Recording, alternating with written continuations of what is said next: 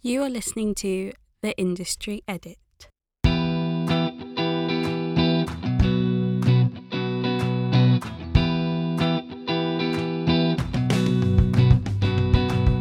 Hello and welcome to episode number 3 of The Industry Edit, hosted by myself, Tasmin Little.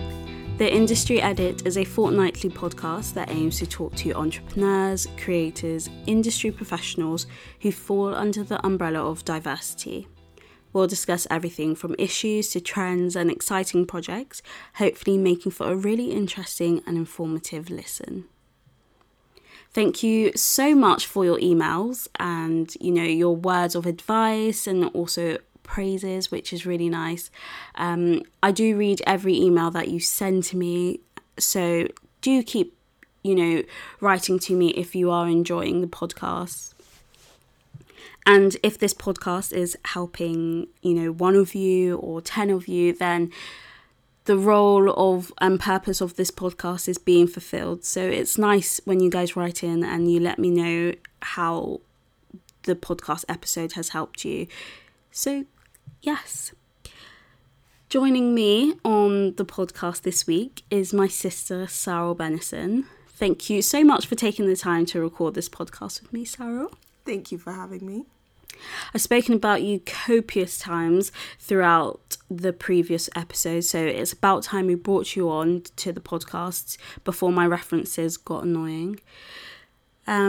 So Syriol is a recent graduate, graduating with a bachelor's degree in music. She has fortunately managed to achieve an internship, a paid one in fact, through the company/program Creative Access. I think what Creative Access are doing to change society and the workplace is an incredible thing, and the people using the program are equally incredible and talented, which is why we'll be featuring more creators and Creative Access interns on the pod. But today we've got Syriol.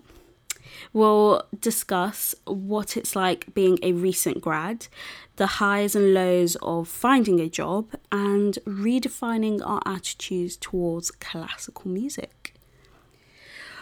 Also, just a public service announcement. If you can hear weird breathing, it is not myself nor my sister. We have a doggo in the lounge with us, so that would be the odd breathing. So tell us why you decided to go down the path of music. That's a very good question, considering I had been planning to study psychology at university until year 13, so the year before you actually go to university. I suppose the main reason is because I realised that that was a thing I loved, and even though people were telling me I wouldn't get a good job or career prospects weren't as great for a degree like psychology or a more sciencey degree, so traditional science like physics or maths or chemistry, I realised that was the one thing I really enjoyed doing and that I could do for the rest of my life and not get bored, or at least I hope. So that's the main reason I decided to do it. I know, that's really interesting because when we were growing up, you were always the one that got like A stars and A's, and you really seemed to enjoy the sciences. And I remember just coming to you and I would always come to you and be like, oh, can you help me with chemistry, or can you help me with my physics exam? And you were always there to provide support, which is why when you decided to go into or kind of choose this path of music, it was really interesting. And I guess the question for you is, when did you decide to make that decision to drop the kind of sciences and choose music? Well, it's interesting how you say I was kind of the one that was, I guess, good at the sciences, or you would come to... I mean, you were. Yeah, but no, it's kind of like I worked hard at it. I wasn't good at it. I did work hard. Okay, I'm not saying you didn't work hard, but I had to put a lot of time into it to get decent grades. If you remember, actually, I got 2 Bs in my GCSEs. The rest were A's and A stars. I'm not bragging. That's just fact, by the way. But yeah, I got 2 Bs, and one of them was in maths and the other one was in core science. So, you know, not really my strongest subject. I know I got an A in additional science, but still, you know. But it was after AS when I just hated revising for it. I really did. And I don't know, I guess many other people hate revising for the A levels as well, but I swear, like, just having to sit down and open a chemistry book and a biology book and a psychology book was just, it was painful. It was actually painful. I was like, oh, I hate this. I have no passion for this at all. And I don't know if you remember, actually, but I actually wanted to go to like a music college after AS, because I just hated it so much. Of course, that didn't happen because reasons, you know. Mum was kind of just like, you've done your A levels now, so stick with it. Or, you know, you're almost at university, so just, you know, stick with it and you could do music at uni. But yeah, no, that was kind of the moment I was like, you know what, I don't want to do this for the rest of my life. Why should I have to do a subject I don't like just because people perceive like STEM subjects to be better? And I get it, like STEM adds so much to the economy, and it adds so, like, it's just well respected. Like medicine, you're saving lives directly, but music adds so much to the economy as well. Like, people don't understand that it's a billion, I want to say $1 billion, but I know in the UK, but £1 billion doesn't really ring. But like, it's a really big industry in the UK as well. So yeah, I kind of, that was it. It was after AS, I was like, no way, never again. I'm not doing this for another year. And then Mum told me, you're doing it for another year. But I was like, okay, I'll do it for another year. And that's it. I'm not doing psychology at university because it's boring, it's dead. Like, I just had no interest in it. So that was, I would say that's the moment after AS. Okay, so, you know, after AS, you went onto university and you studied music, and then from music you spent 3 years at university doing it, loving your life, and you have now come out of university, and where do you go from there? I guess I was kind of in limbo, like every other university student who's finished their degree. I did have a few jobs lined up to keep me going through the summer, but I was looking for a permanent job like everyone else, and that was really hard. I was looking for something in the music industry because I knew that was what I wanted to do. I didn't want to work in a company that wasn't related to music. Like, I didn't have to be a musician. Like, a lot of people think that, like, once you have a music degree, oh, you're a musician or you're a composer. It didn't have to be something like that, but just something so I was exposed to music every day and I was making an impact to that industry. That's what I really wanted to do. And I remember just searching on the internet for different job positions, and there were very few in the music industry, to be honest. No shocker. So there were quite a few internship opportunities that I saw popping up, but they were either really, really like paid minimum wage, or they didn't pay at all. And of course those were competitive as well, so it was really hard to kind of get my foot in the door and find a job in the music industry. So when or how did you stumble across Creative Access? I can't actually remember when I stumbled upon Creative Access. It was definitely before third year. I think I was looking for internships to do during the summer holiday between second and third year, and I kind of stumbled across the website, and I bookmarked it. I was like, okay, they seem to be doing around like internships that were around 3 to 6 months. So I was like, I'll look at this again before the end of my degree, but it wasn't something I could do at the time because obviously my summer holiday wasn't 3 to 6 months. So yeah, I just bookmarked it, and it was always in the back of my mind that I kept checking the page again to see what kind of internships they were doing. Even though I knew I couldn't apply for them, it just gave me an idea of what I might be able to apply for in the future. So that leads me on to my next question, which is, what is creative access? Creative Access is a social enterprise that aims to promote diversity within the creative industries, simply put. And I think they do a really good job. So far, they've placed, I think it's just over 800 interns within the creative industries. Oh, wow. Which is amazing, considering when you look at the people who work in the creative industries and then you look at the population of the UK, you can clearly tell that there isn't diversity within the workplaces. So aside from obtaining an internship through Creative Access, I have heard you around the house mentioning that, you know, you're going to some other form of training with Creative Access, or you're doing something else. So it seems to me that Creative Access are providing more than just this platform to obtain a job, but also a platform to network and train. So what else do they kind of put out to their interns?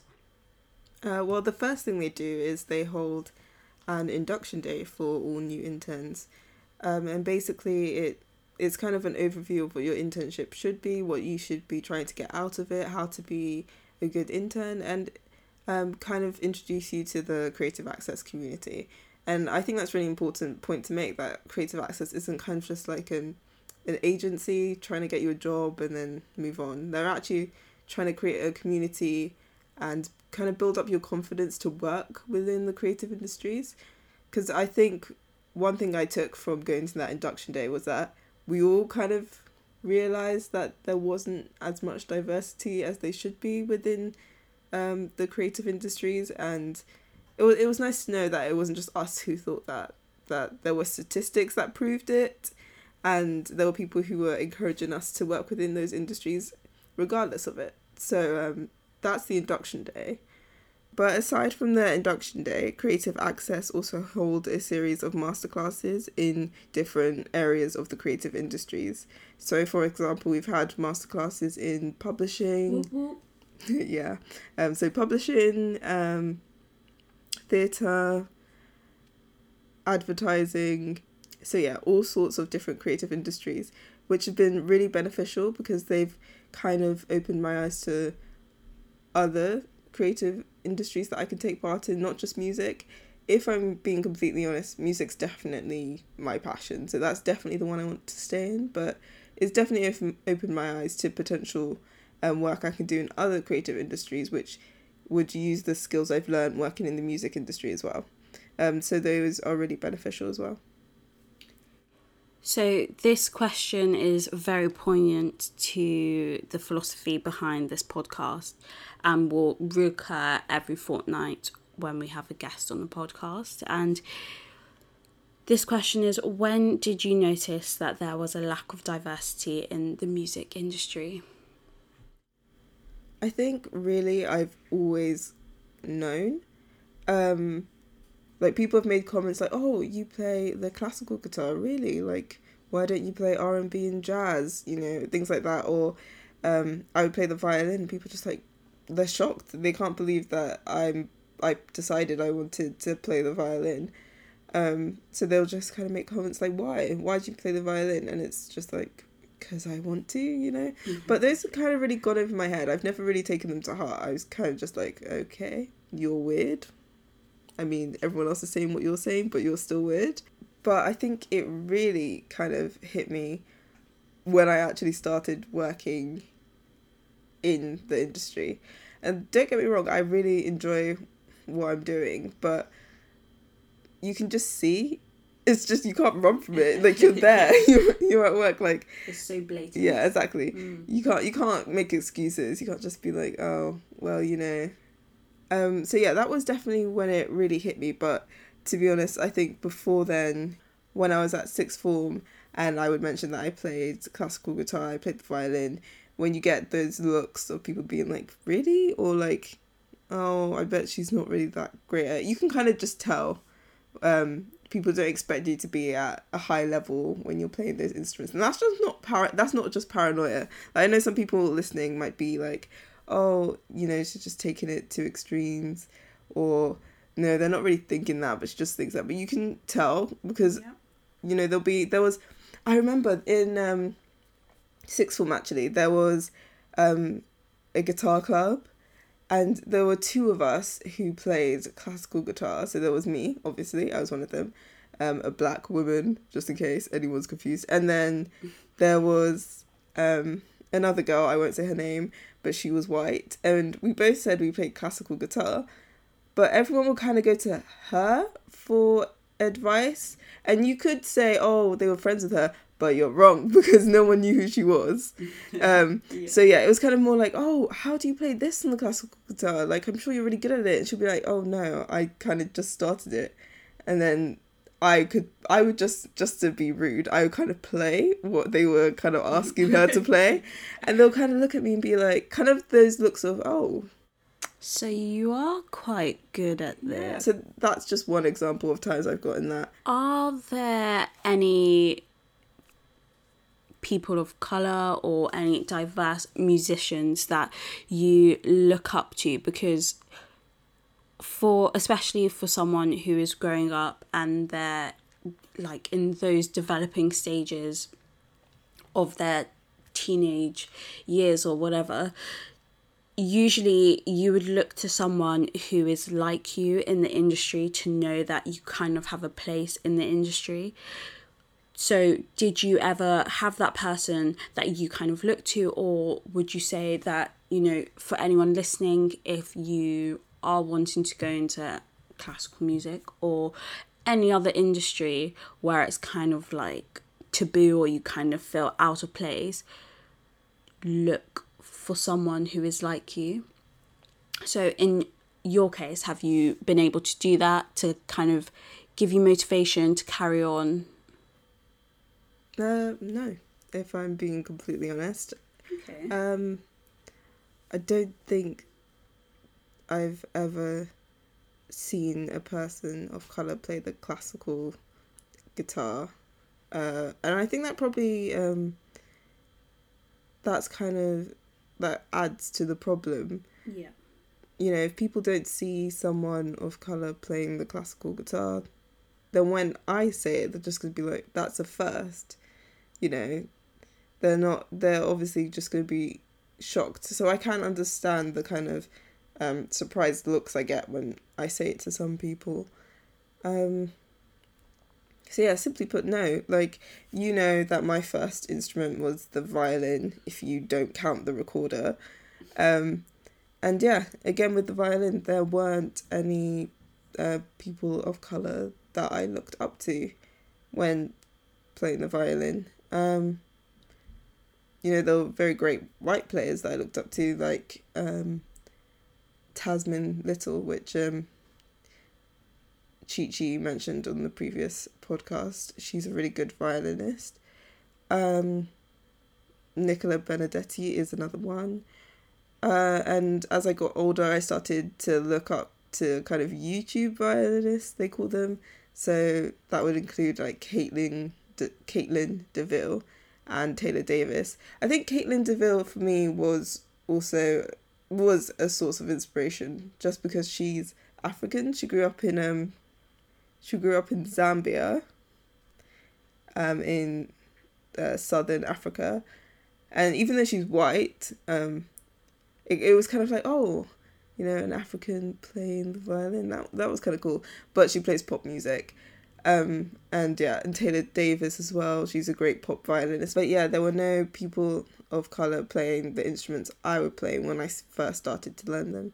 Today, there are people of colour playing classical instruments or traditionally classical instruments on social media that I do follow now. But yeah, when I was learning, there wasn't anyone I looked up to, which is definitely a problem. I think there needs to be more exposure of classical players, but I also think there needs to be more support from the family to people who are people of colour who are learning these instruments, because that's definitely a barrier to the exposure of people of colour playing these instruments, Because if their parents won't let them pursue a career in the arts, then how will I be able to look up to them? I just can't. So yeah, definitely throughout my childhood, didn't have any people or persons of colour to look up to. You touched on at the end there a bit about my next question, and it's a massive, massive question. But, I wanted to ask you, why do you think those who fall under this umbrella of diversity are just not seen in the classical music industry?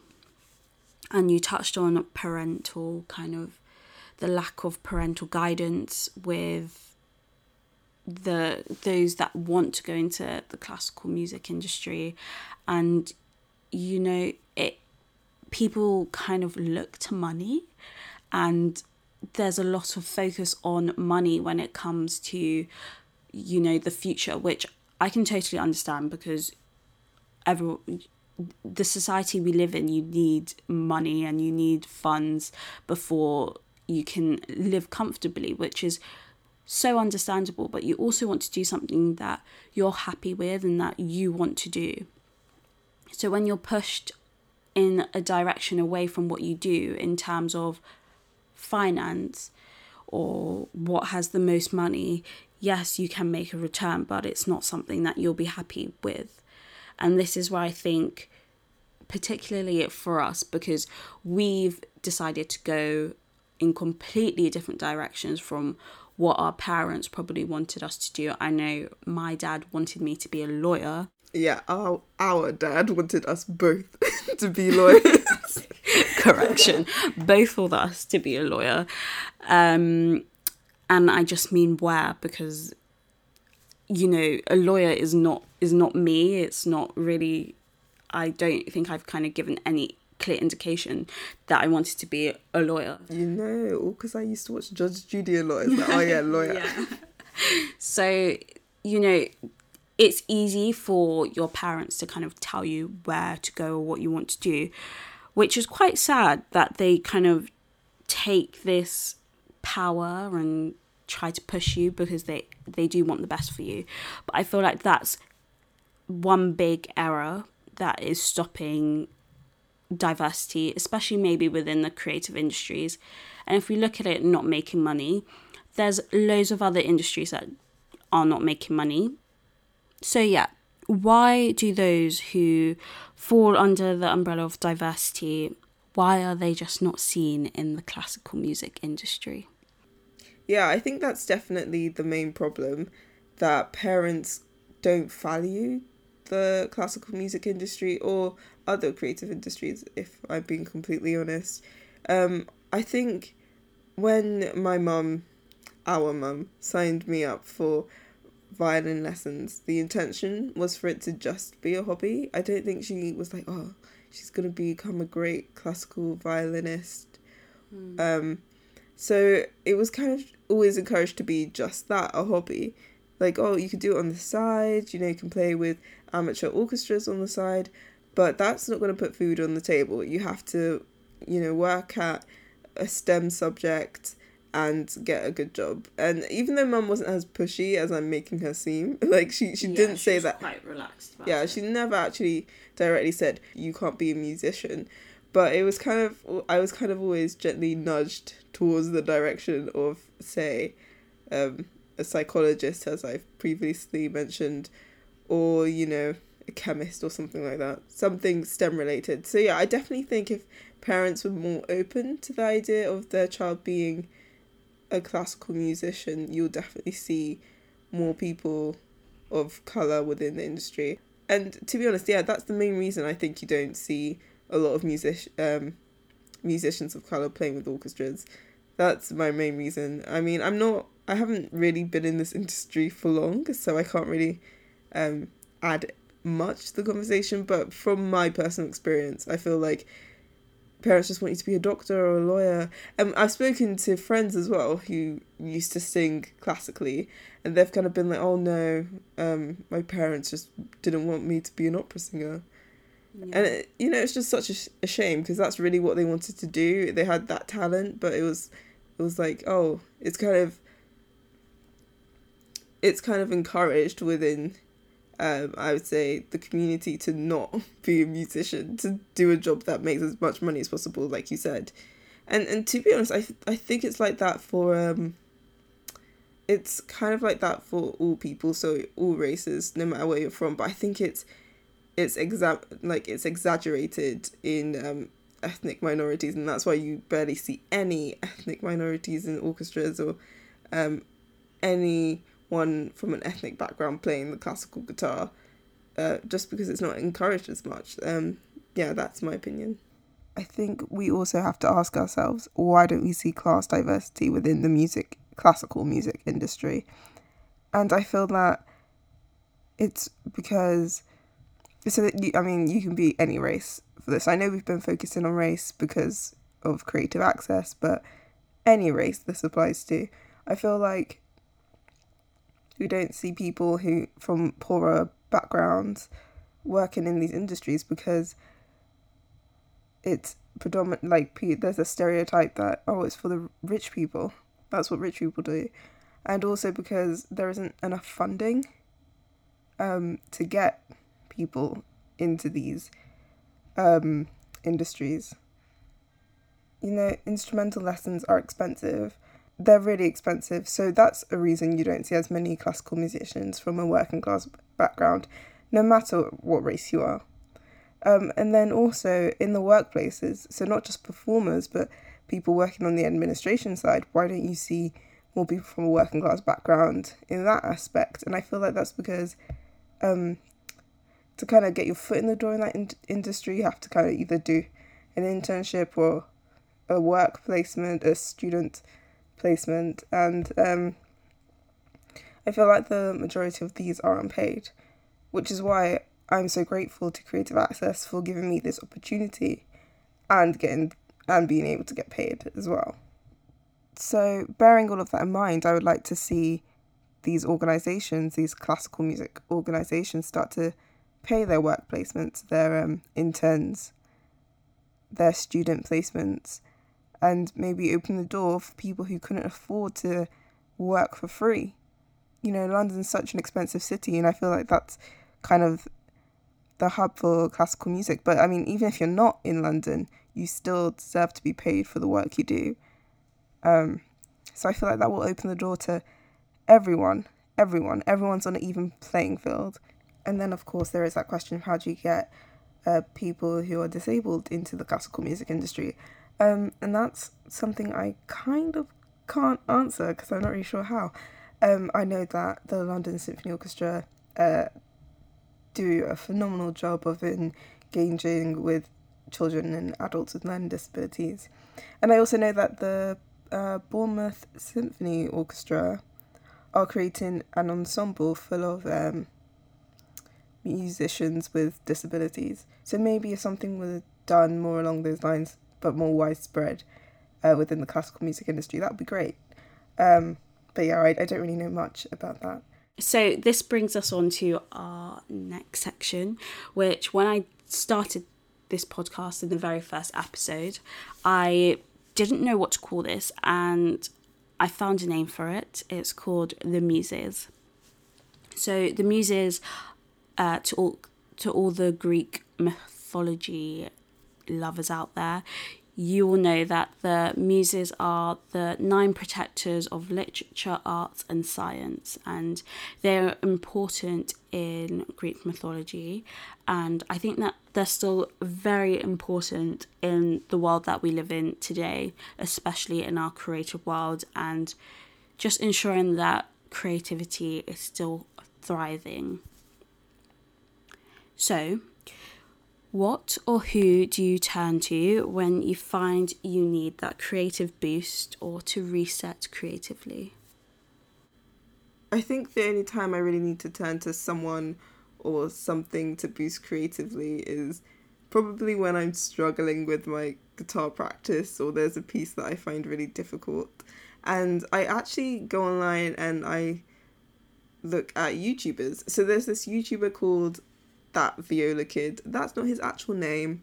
and it's really bad that I don't know his name, but if you want to check him out, just type that viola kid and he'll come up. And he's a really, really good violist. He went to Juilliard, so if you're a musician, I'm sure you know what Juilliard is, where he did a master's in viola playing, and he posts the most informative videos, but also really fun, and they're kind of, I guess they're something millennials will find kind of engaging.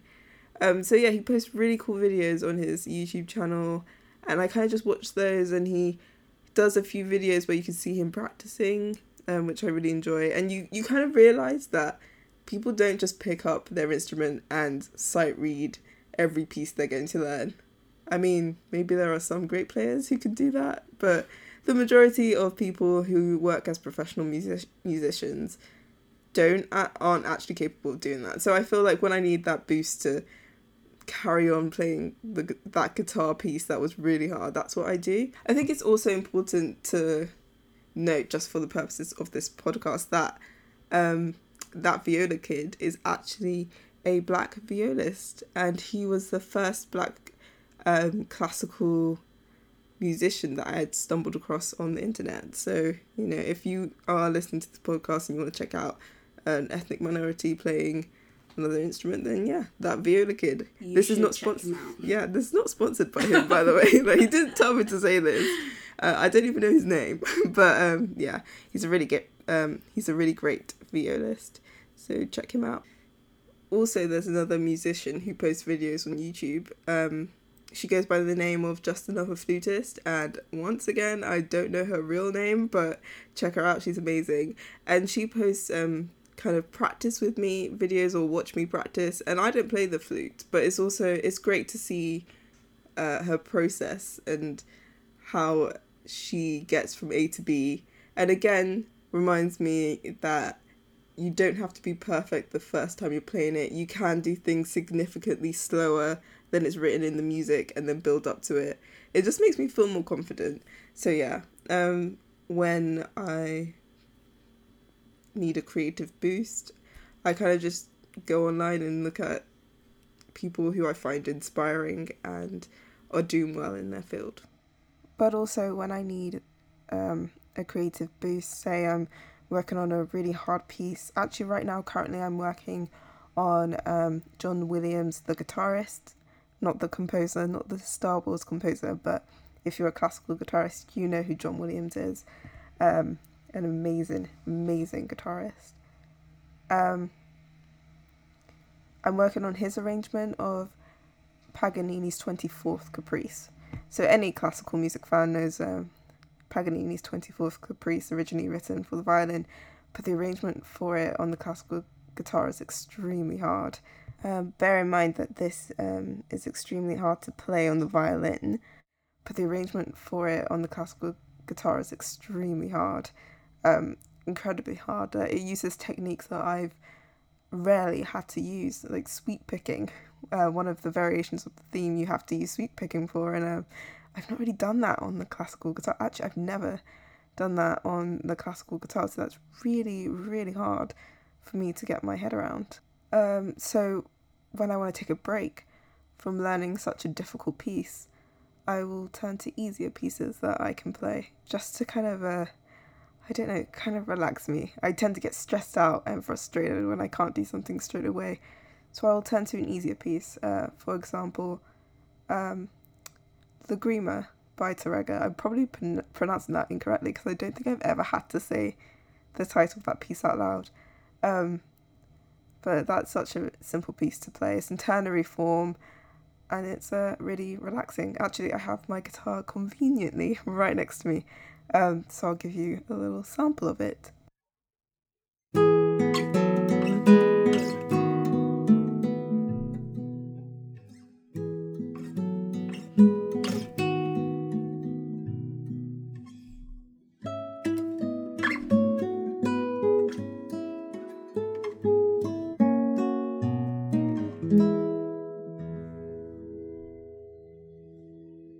So that was the A section of Lagrima by Terega, and yeah, that was a very simple piece that I learned many years ago, but it's a piece I turn to quite often if I just need to kind of relax and de-stress and gain a creative boost.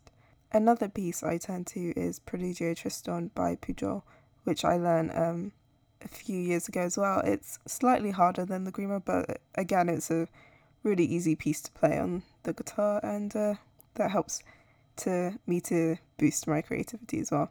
And I'll give you a little sample of that.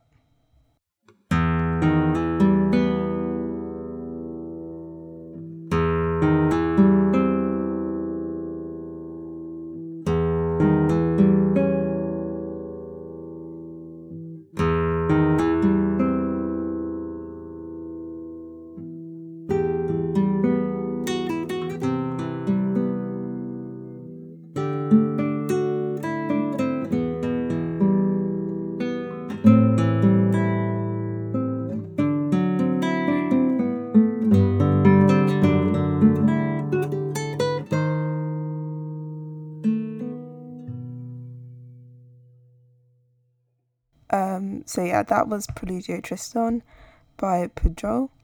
And yeah, my playing is quite sloppy because I haven't warmed up, but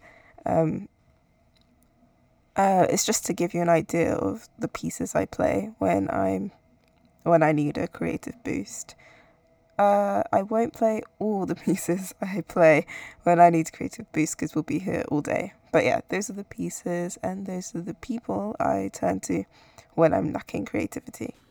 In the show notes, I will list all the people that Sarah will listen to when she wants to reset creatively and to kind of get that creative fountain going. And you can find all those people in the show notes, and if she has any more to give or any specific pieces that she would like, they will also be in the show notes. And just to round up, do you have any tips or advice for anyone who wants to get into the music industry? Perhaps if they're, about to graduate or have graduated, are in this period of limbo, or are, in the office right now. I think the only advice I could give, considering I'm so inexperienced, would be to just be persistent, and if you really want a career in the music industry, you'll make it work somehow. And it's not going to be easy in this job climate, but it's not going to be easy for any other job, to be honest, in this really competitive job market. So just be persistent. And I say to those of you who are from a black and minority ethnic background, to definitely utilize creative access. They are providing so many opportunities, and it would be kind of silly not to use them, especially the spectrum of creative industries that they cover. Maybe they have something there for you, so definitely check them out. I will also put them in the show notes. Because, a lot of people who don't think that they're applicable to use the services actually are. So definitely, apply to become part of the creative access squad. So I would like to give a big thank you to Syriol for taking the time and joining me on the Industry Edit. It was a pleasure talking to you, and you have been really useful, and thanks. You're welcome. No, you have been really useful, and it's been great to talk to you and get someone who is in the classical music industry, trying to work their way up from the bottom. It makes a change from the episode we had a fortnight ago, where we had someone who was on the top and who was very well established in her field. So, two different perspectives for you guys to chew over there. So we will include links to, whatever Syriol's comfortable with sharing with you guys. So you can find her, get in contact with her.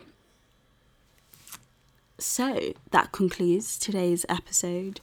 I really hope that you guys listening have enjoyed it. It's kind of a long one, actually. It's been fun to record. Yeah, it definitely has been. But yeah, we are now on iTunes, so I hope that is more convenient for a lot of you. Do subscribe, do rate and review, and share it with your friends and families and any musicians or music graduates that you know. This could help somebody.